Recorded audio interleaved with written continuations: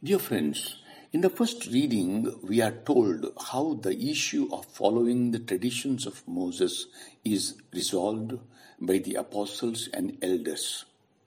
They convey their regret that some of their number have taught them wrong doctrine about the Christian way of life.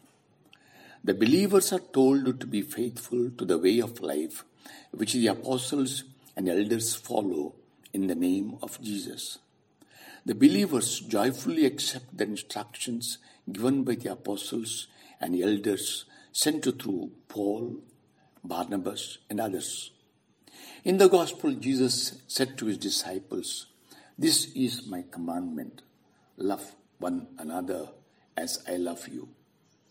No one has greater love than this, to lay down one's life for one's friends. You are my friends if you do what I command you. The result will be in the words of Jesus, "Whatever you ask the Father in my name, he may give you."